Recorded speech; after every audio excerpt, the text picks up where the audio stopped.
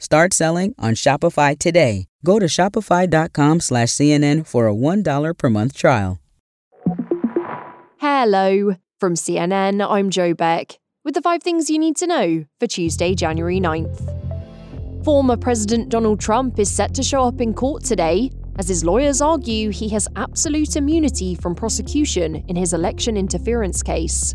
Of course, I was entitled as President of the United States and Commander-in-Chief to immunity. It comes at a critical time for his campaign, just days ahead of the Iowa caucuses. And if he succeeds, the ruling from the US Court of Appeals in D.C. would place him and anyone else elected president above the law. As this high-stakes case unfolds, President Joe Biden has been casting the 2024 election as a battle for the truth. The truth is under assault in America. Comparing Trump and his supporters to defeated Confederates after the Civil War. Once again, there's some in this country trying to turn a loss into a lie.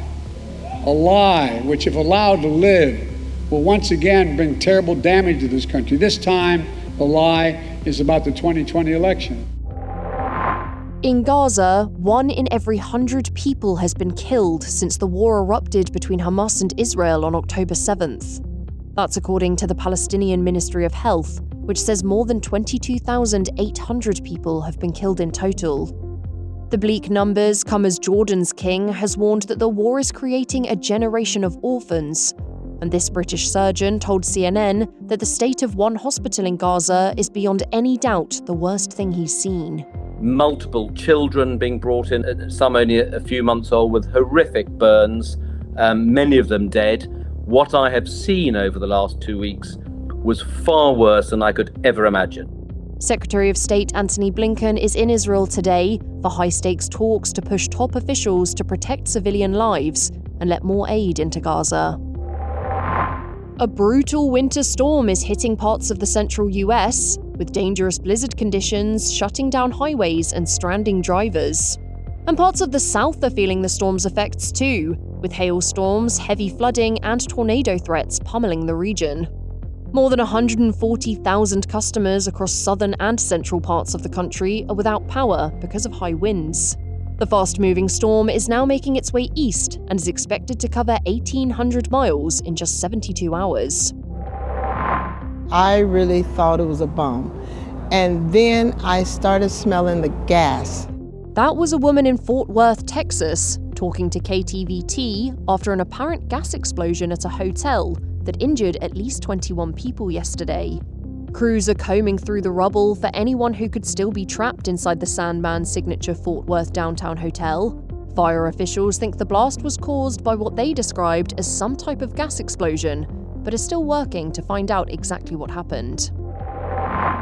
Dog meat is off the menu in South Korea. More on that after this quick break.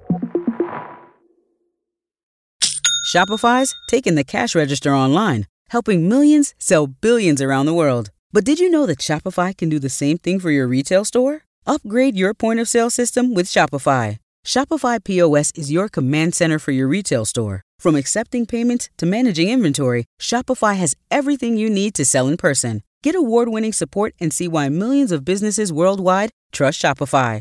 Do retail right. Grab your $1 trial at shopify.com/CNN. Start selling on Shopify today. Go to shopify.com/CNN for a $1 per month trial. Lawmakers in South Korea have voted to ban the sale of dog meat. They've passed a bill to stop the breeding and slaughter of dogs to eat them, as well as the distribution and sale of food products with dog ingredients by 2027. It ends a traditional, yet controversial menu option, after years of debate on the topic.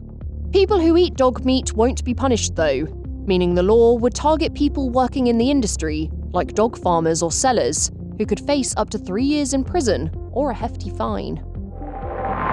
That's all for now. I'll be back with our next episode, which drops at 9 a.m. Eastern.